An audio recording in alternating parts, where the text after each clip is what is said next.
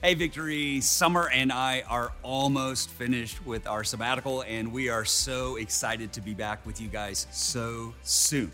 So for this weekend, across all of our Victory campuses, I was kind of asking myself, who could be the one who could bring the word? Well, here's the deal. In my life, there are really only two men who I call pastor. One is Pastor Dennis Rouse, the founding pastor of this church, and number two is Pastor James Meeks. So I was able to meet Pastor James just a few years ago when I began my Wheaton master's degree class. There was a man in the class who just had so much wisdom, so much knowledge, and I was like, I need to get to know this guy a little bit better. And over those few years, he became a friend. He and his wife became friends to Summer and I. He became a mentor, and he really did become a pastor to me. And so, Victory, I am so excited about today and who is going to bring the word. So today, let's all extend a very warm Victory welcome to Pastor James Meeks.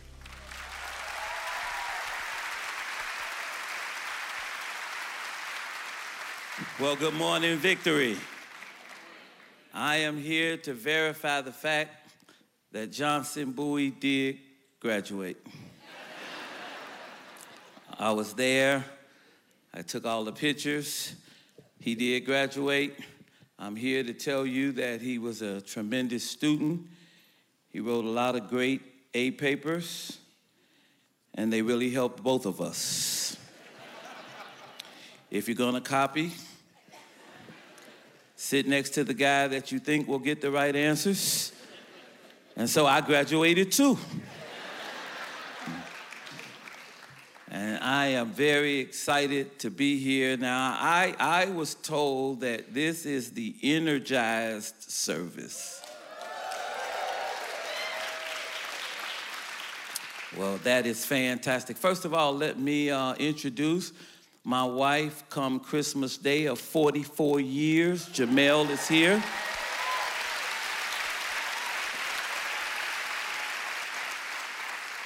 In 44 years, well, actually, we've dated 5 years before that.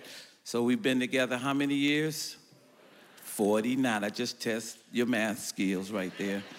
And in 49 years, we've never broken up one day.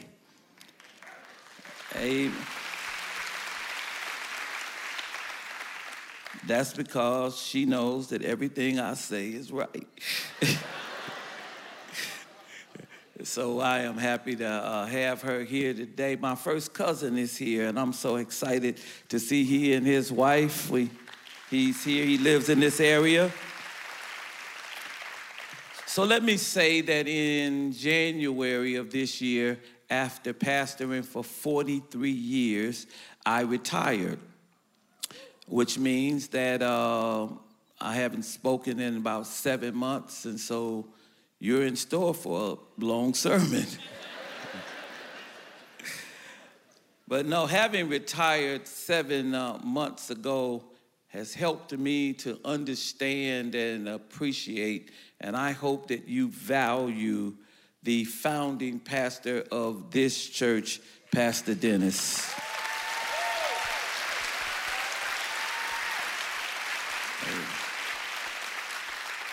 It is not an easy decision to found a church, build a church, and then hand the church off. And Pastor Dennis has been such an example matter of fact, he's been such an example to me. I followed in his footsteps. And such an example. And every time you see him here on this campus or on one of the other campuses, please make sure that you spend some extra special time in giving him the love that he deserves as a founder, because if it were not for he and Pastor Colleen, none of this would be. Amen.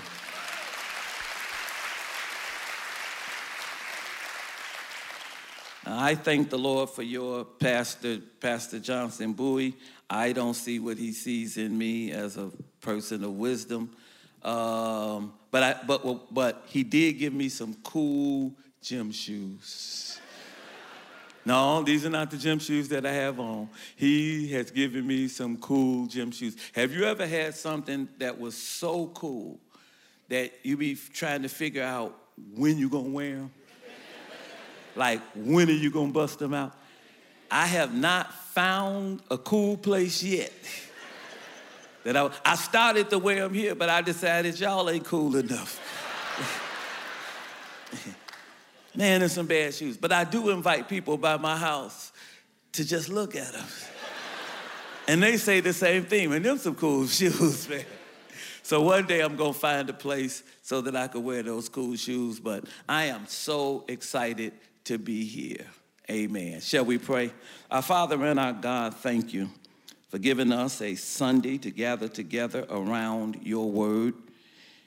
Your word is true, and we believe it. And so now be our teacher and our preacher. Teach us what grace looks like. Thank you for loving unlovable people like us. Thank you for caring for us. We yield to you in Jesus' name, amen. 2 Samuel chapter 9, 2 Samuel chapter 9, verse 1. It says, and David said, is there yet any that is left of the house of Saul, that I may show him kindness for Jonathan's sake? And there was of the house of Saul a servant whose name was Ziba. And when they had called him unto David, the king said unto him, art thou Ziba? And he said, thy servant is he. And the king said, is there not yet any of the house of Saul, that I may show the kindness of God unto him?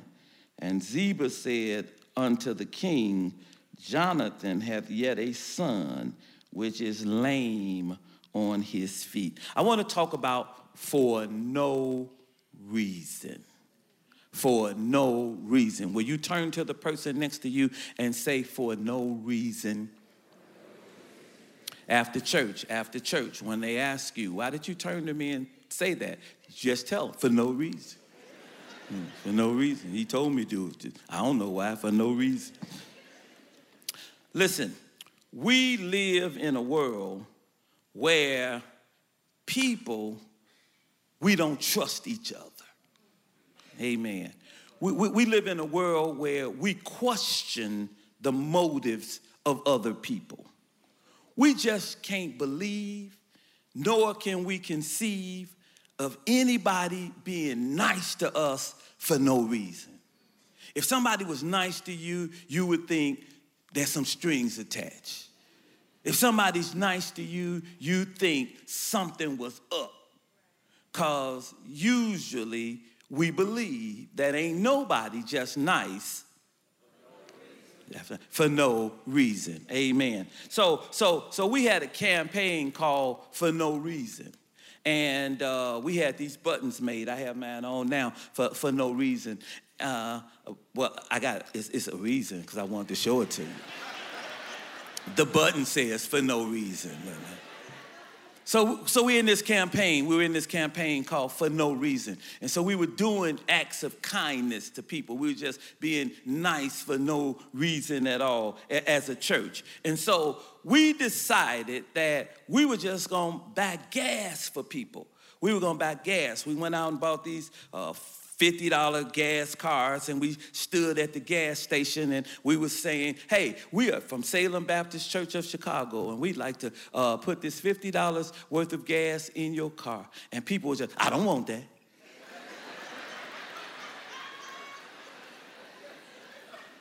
Oh, wait a minute. We at the gas station. You at the gas station. You came here to buy gas.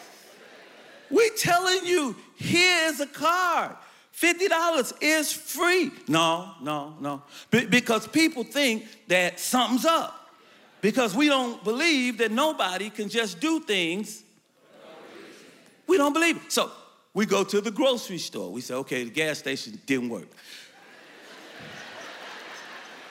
And listen, it was during the time, you remember a few years ago, when gas was like $8 million a gallon? But people, so we go to the grocery store. We go to the grocery store. And so we're at the grocery store, and we wait until people, the cashier rings up all of their grocery. Cashier rings up all of their grocery. And then when the cashier, we spring out. Just come out of nowhere like, hi, we're Salem Baptist Church of Chicago, and we would like to pay for your grocery. No, don't pay for my grocery. No. I pay for my own grocery. You don't have to pay for my grocery. And people, they wouldn't accept. They couldn't believe that somebody would just do something for no reason. They just wouldn't be. People would pay for their own. Now, they're in the grocery store. They brought grocery. We got free money. And I think that people think ain't no such thing as free money. Because with everything, we think that some strings must be attached. Even in our own family, I mean, the people that you know, people that you love, your husbands and wives. You let a husband come home this afternoon with some flowers. Folk been married 30 years. He come home with some flowers. Rather than say, oh, honey, she gonna say, what you do?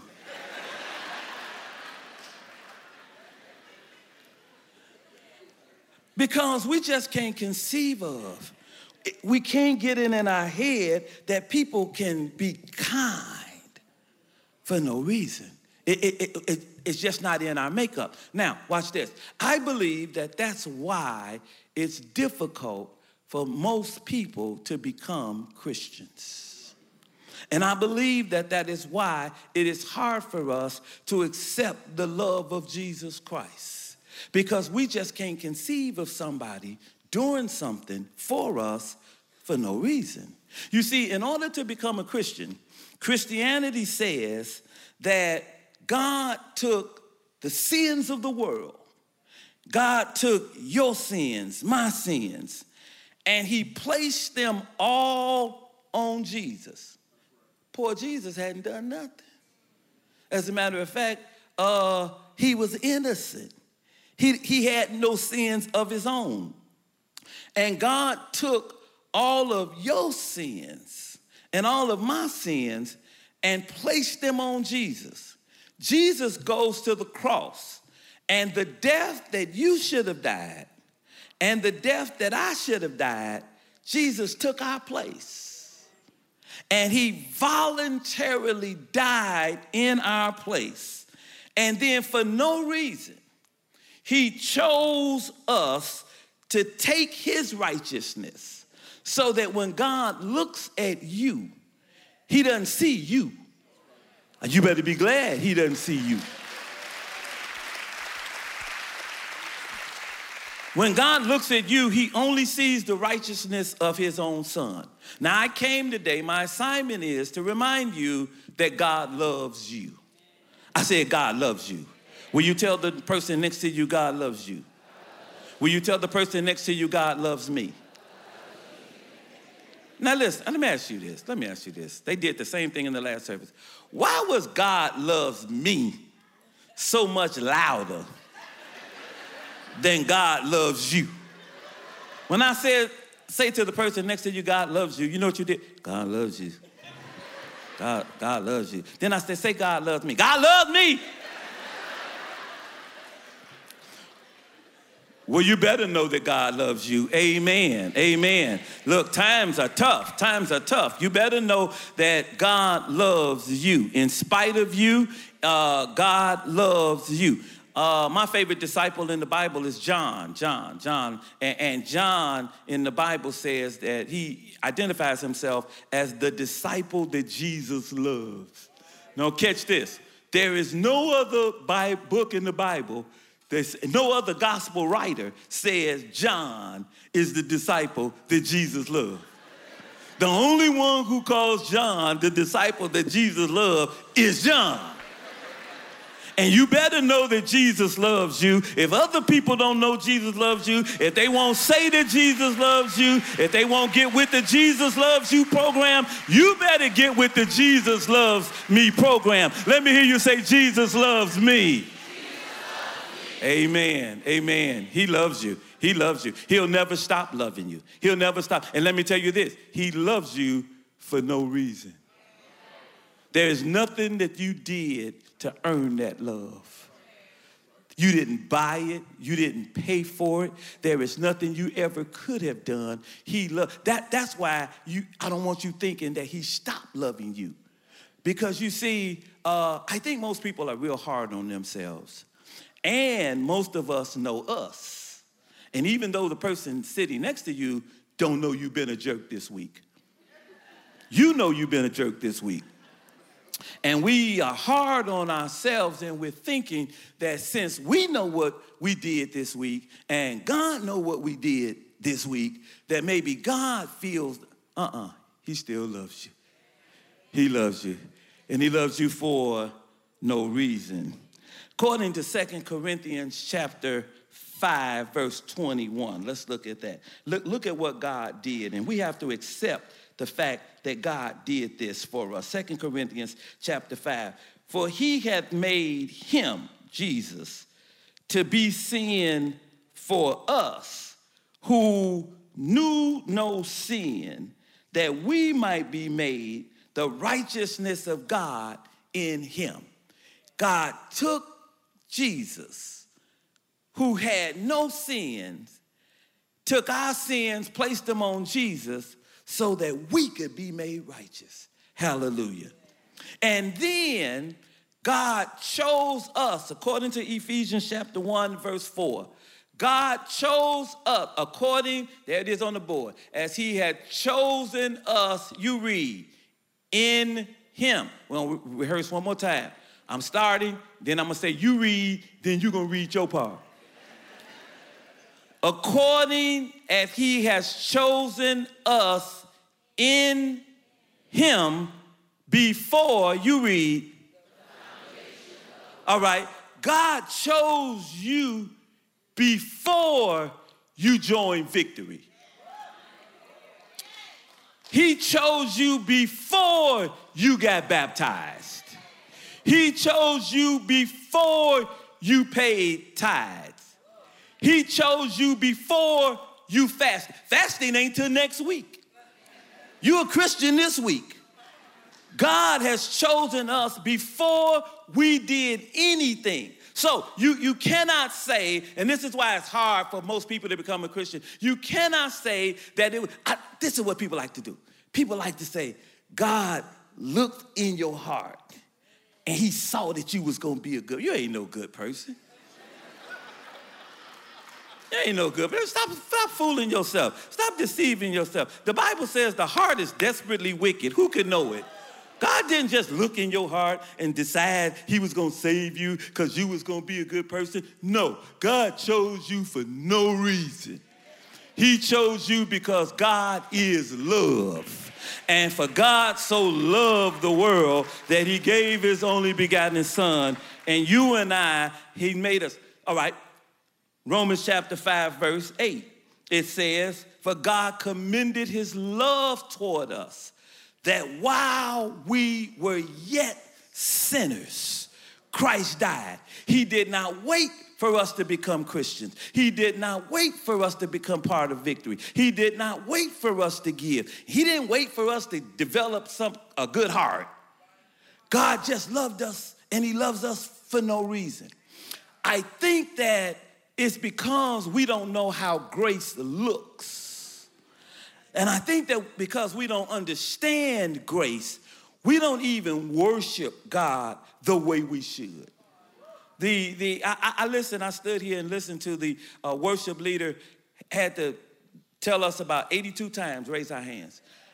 Raise your hand, raise your hand. You know, when we understand grace and when we understand how messed up we are and how messed up we were and how far away from God we are, and for no reason, God loves us, gave his son for us, saved us. Nobody has to beg us to raise our hand. Nobody has to beg us to clap. Nobody has to beg us to say hallelujah. Nobody has to beg us to say thank you, Jesus. When we understand grace, and grace is for no reason. Are you with me so far? in this text that I read, 2 Samuel. This is describing what I hope we see at the end of this, a picture of how grace looks. It is showing us what God actually did for us. In the text in 2 Samuel, we meet David. David is the second king of Israel. David, the Bible describes him as a man after God's own heart. Amen. Amen. 2 people here read the Bible. Thank you, 2, for coming to church. As a matter of fact, they're the same 2 that were here this morning that I invited to come back to this service. David was a man after God's own heart, which means that if his heart is like God's heart, then he has to do some stuff that like God would do. Amen? And if your heart is like God's heart, then that means we're going to have to do some stuff like God would do for no reason. Amen. Amen. That's where I'm going in this. So there was a first king of Israel. His name was what? Very good. Now, Pastor Dennis taught y'all that. Johnson didn't teach y'all that. Johnson didn't teach y'all that. His name was Saul. The first king was Saul. Saul hated David. 3 times Saul straight out tried to kill David. So when Saul dies, David becomes king. Now, normally, when the new king comes to the throne, the very first thing he does with all the family members of the old king is what? Kill him. Try to kill him. Amen. He tries to kill the old king's family. Anybody know why? So that they won't get their lawyer and lawyer up and then march into the king's palace. What are they talking about? You know, our uncle was the king, and we got some papers, and really this throne belongs to us. This, we are the Ying dynasty, and so we Yings, this belongs to us. So usually what they do is when you come to the throne, you kill all the family members of the old king. So after David has been king for a while, after some time has passed, David has doubled the size of Israel's army. David has become the wealthiest, richest man in the known world. He has conquered all the cities in and around him. Then David asked this question. David said, verse 1, is there yet any left of the house of Saul? Wait a minute. Because as soon as he asked that question, his boy said, I knew it. I knew it. I didn't know how long it was going to take. I didn't know when it was going to happen, but I knew dude was coming after them dudes. I knew dude. I knew old king. I knew king. I knew king was coming after the old king's family. Then they rewound it and listened to the tape again. Sometimes you got to do that. Sometimes you got to rewind. You got to take the, that was me rewinding the tape. Sometimes you got to take the tape back and listen again. Listen to what David said again as we rewind it. David said, is there yet any that is left of the house of Saul, watch, that I may show him kindness for Jonathan's sake? Wait a minute, David, you ain't supposed to be showing kindness to the old king's kinfolk. You're supposed to be getting rid of them. But that's not what David said. He said he wanted to show them kindness. He said, I'm looking for a member of Saul's family so that I could be nice to him because of the relationship that I had with Jonathan. Relationship is the reason you going to heaven. Hallelujah. I said relationship is the reason you going to heaven. Because you are related or because you are in a relationship to God's Son, that relationship causes you the right to ask anything in the name of God's Son, and it shall be given to you. Huh? It's not because of our goodness, our kindness. It's because of who we know. It's because who we are related to. Are you with me here? All right. So one guy said that we found in Saul's house a servant whose name is Ziba. That's verse 2. And they say Ziba might be able to tell us, is there a relative of Saul? All right. So David calls him and say, hey, are you Ziba? He said, yeah, I'm Ziba. He said, let me ask you the same question I asked in verse 1. So look at verse 3, which is the same question from verse 1. And the king said, is there not yet any of the house of Saul that I may show? Now he changes it. The kindness of God. Now, the kindness of God is a kindness for no reason. Huh? That's godly kindness. Godly kindness is to be kind, to be good for no reason. We got a problem with people being good for no reason because we ain't used to it. We don't see it. But I came to tell you that if you can't find anybody that you don't trust because you don't trust people's motives or you don't believe that anybody could be kind for no reason, I came to tell you that God is good for no reason. Amen, amen. Ziba said unto the king, Jonathan hath yet a son which is lame on his feet. All right, now we're on our way somewhere. He said, there is a family member of Saul's left, but Saul's family member got some issues. Saul's family member got some deficiencies. Saul's family member, he don't have it all together. He's crippled. He's lame in his feet. Verse 4, David asked the question about his whereabouts. King said unto him, where is he? And Ziba said unto the king, behold, he is in the house of Machir, the son of Amiel. Well, actually, he's in Lodibar. He's in Lodibar. Lodibar means the house of no bread. He's living in a slum. Lodibar is where the poor and the uneducated lived. Lodibar is where the unemployed and the unemployable live. Now, it's bad enough to live in Lodibar on a good day. But the man that David is looking for got some issues. Let me hear you say some issues. Ask the person next to you, do you have issues? Don't wait for an answer. Don't wait for an answer.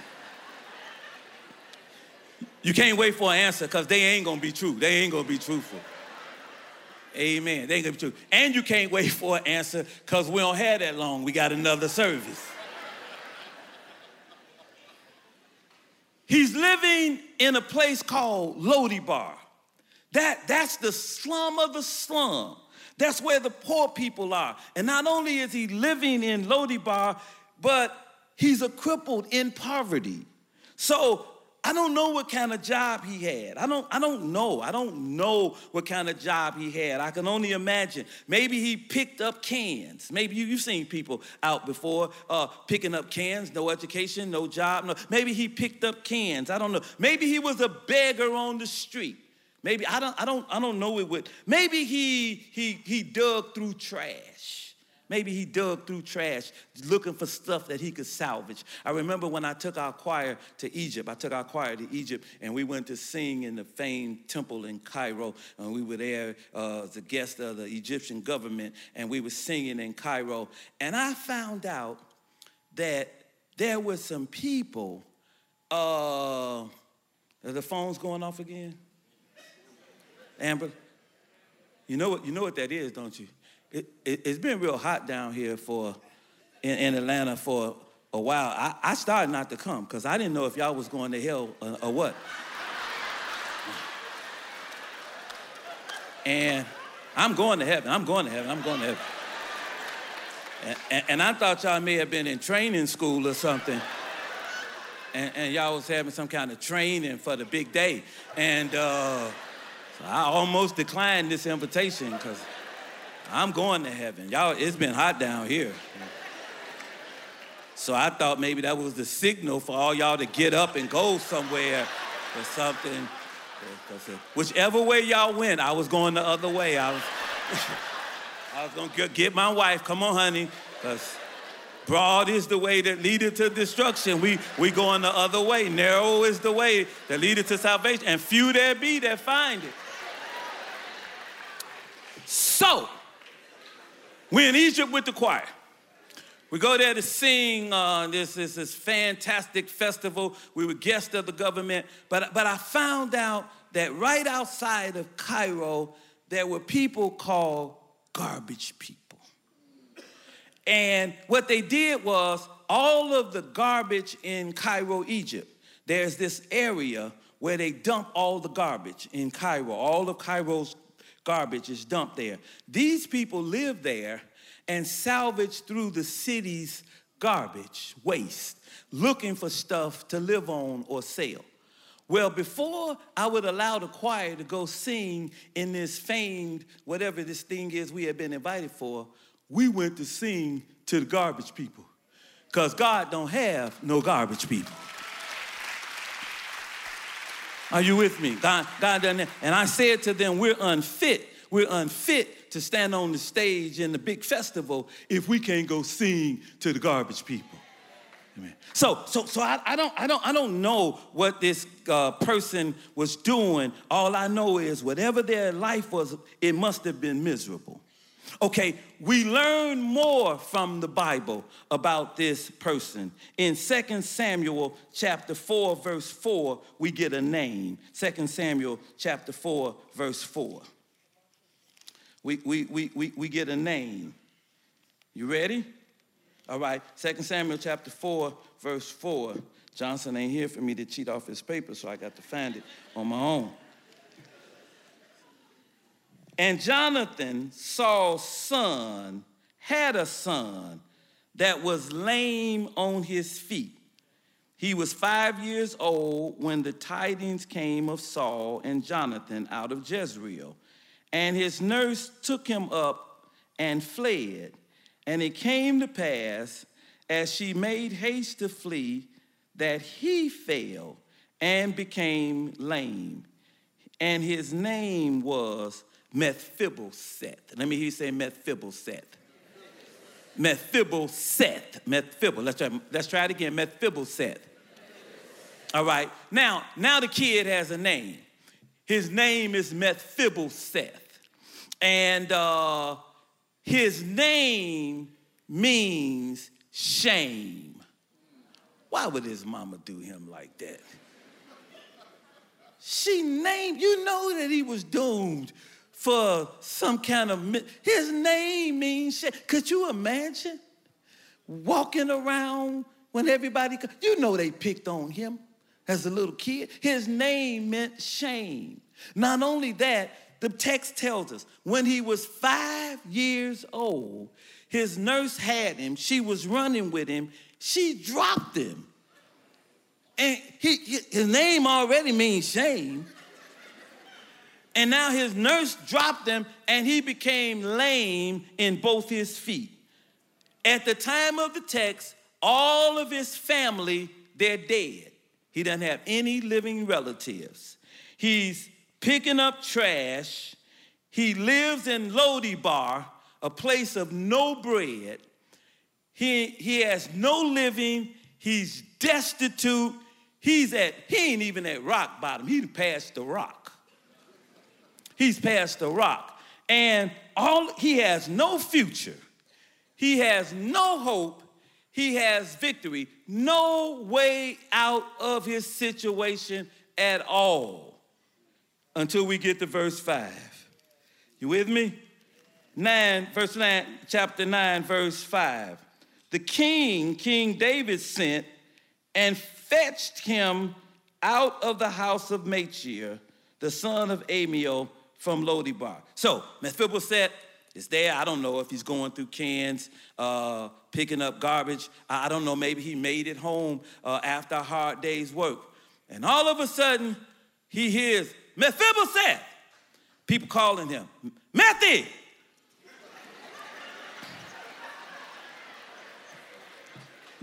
You know, your boy's always gonna give you a nickname, like, you know. Ain't nobody gonna be saying Mephibosheth. That's too long. That's too long. It's too long. It's too much. Methy! Methy, some people here looking for you. Methy, some people here asking about you. And then he peeks out the window, and he look out the window, and there's this big old chariot with the king's insignia on it. Big old horses and horsemen and chariots. And they saying, we looking for Mephibosheth. We looking for Mephibosheth. And Mephibosheth say, well, depend on who asking. What'd he do? They say, you Mephibosheth? He said, I'm Mephibosheth. They said, the king is looking for you. The king, me? King David. As a matter of fact, they pull out their long sheets. King David has requested the honor of your presence in the royal palace. Good God Almighty. Look at Mephibosheth as they take him out of his little bungalow, put him up in the king's chariot. He's sitting in the chariot by himself, looking around out the window, pinching himself, have I died? He's saying, good God Almighty, I wish this was 2000, I'd have a cell phone to go live.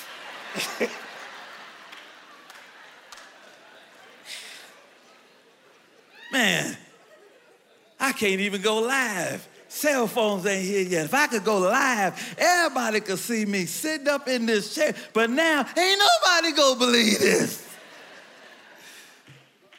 He's in this chariot, couldn't have ever gotten there on his own. But now he gets to the palace.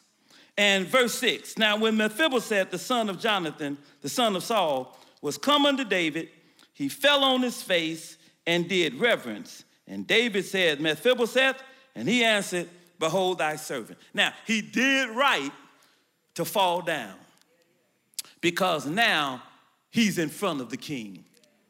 Whenever you get in front of the king, you have to show some respect for the king that you're in front of. Are you with me? You're not equal to the king. You're not on the same level of the king. As a matter of fact, he couldn't get to the king unless he had been sent for. Are you with me here?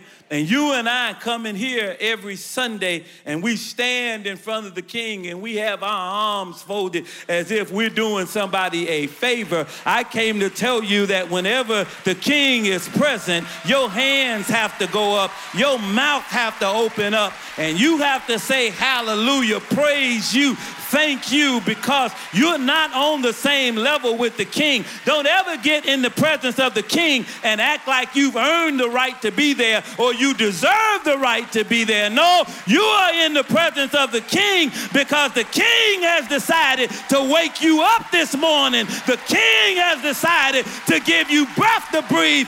That's why let everything that has breath praise the Lord. And that's why the redeemed of the Lord gotta say so, because if it had not been for the Lord who was on our side, where would we be?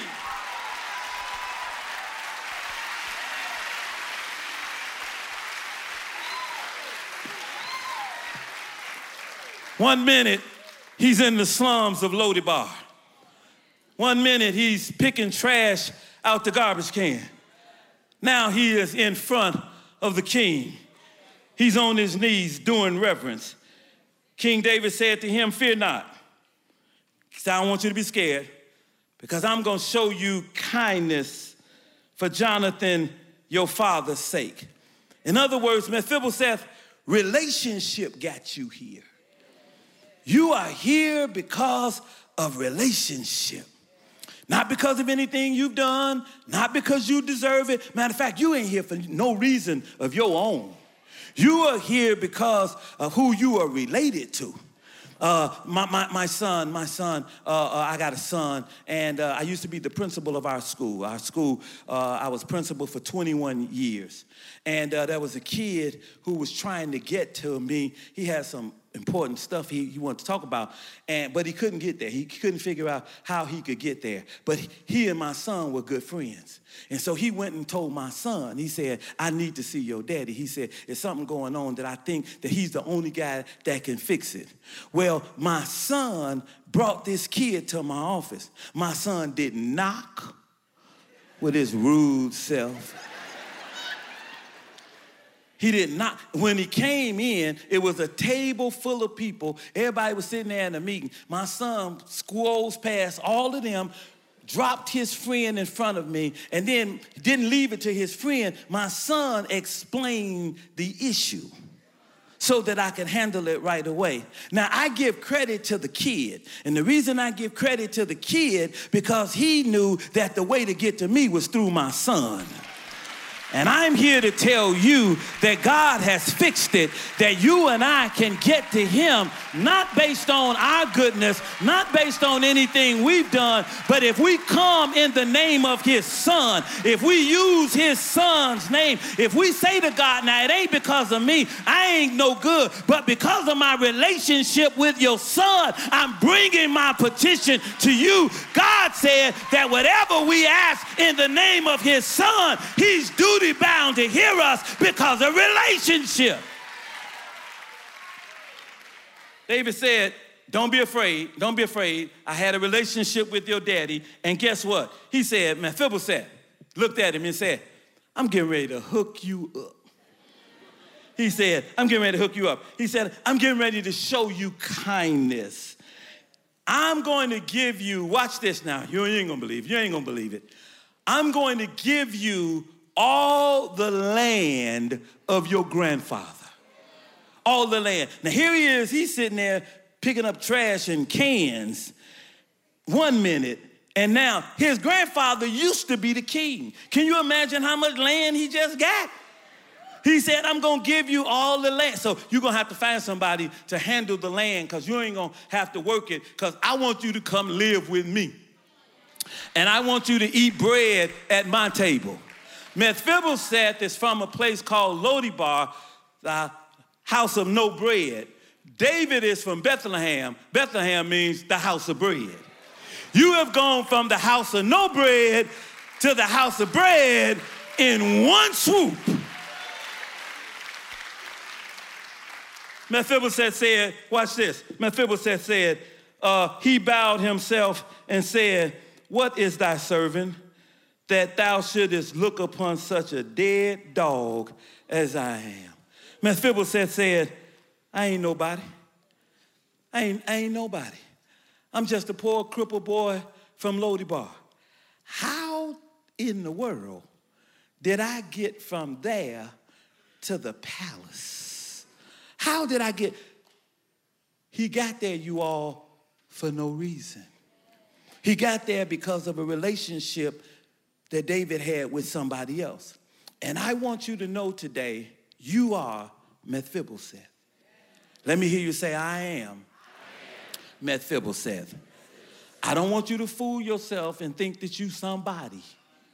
I don't want you to fool yourself to think that you're really that good and you got a good heart and you're that. No, all of us, me, you, Pastor Dennis, all of us, we were Mephibosheth.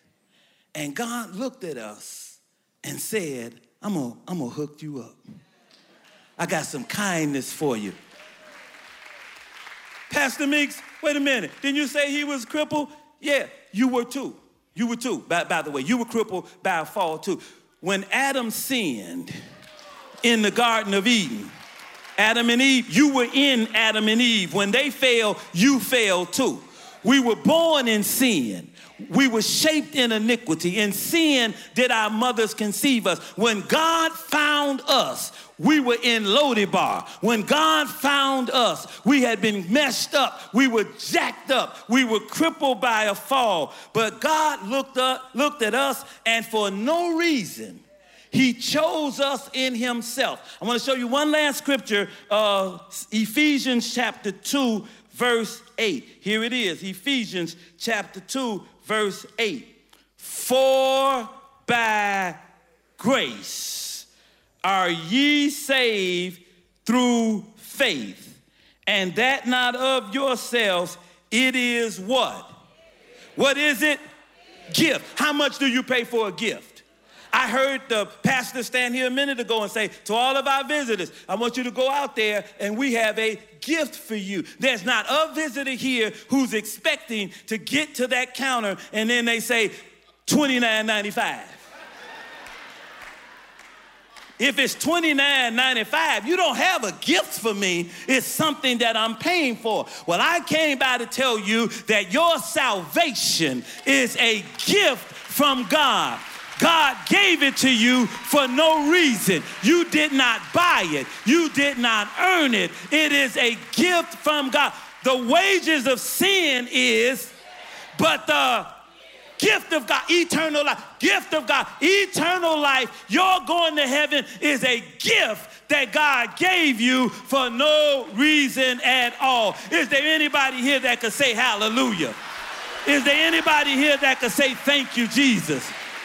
Well, if God could be good to us for no reason at all, then God has given us the ministry of reconciliation. That means you and I should have the ministry of for no reason at all. Why should I love people for no reason at all? Because you have been loved for no reason at all. Why should I forgive people for no reason at all? Because you have been forgiven for no reason at all. Why should I help people for no reason at all? Because you have been helped for no reason at all. Why should I comfort people for no reason at all? Because you have been comforted for no reason at all. If God could love us for no reason, then we ought to leave this auditorium and we ought to spread the love of God for no reason at all, for no reason at all, because we have been brought with a price.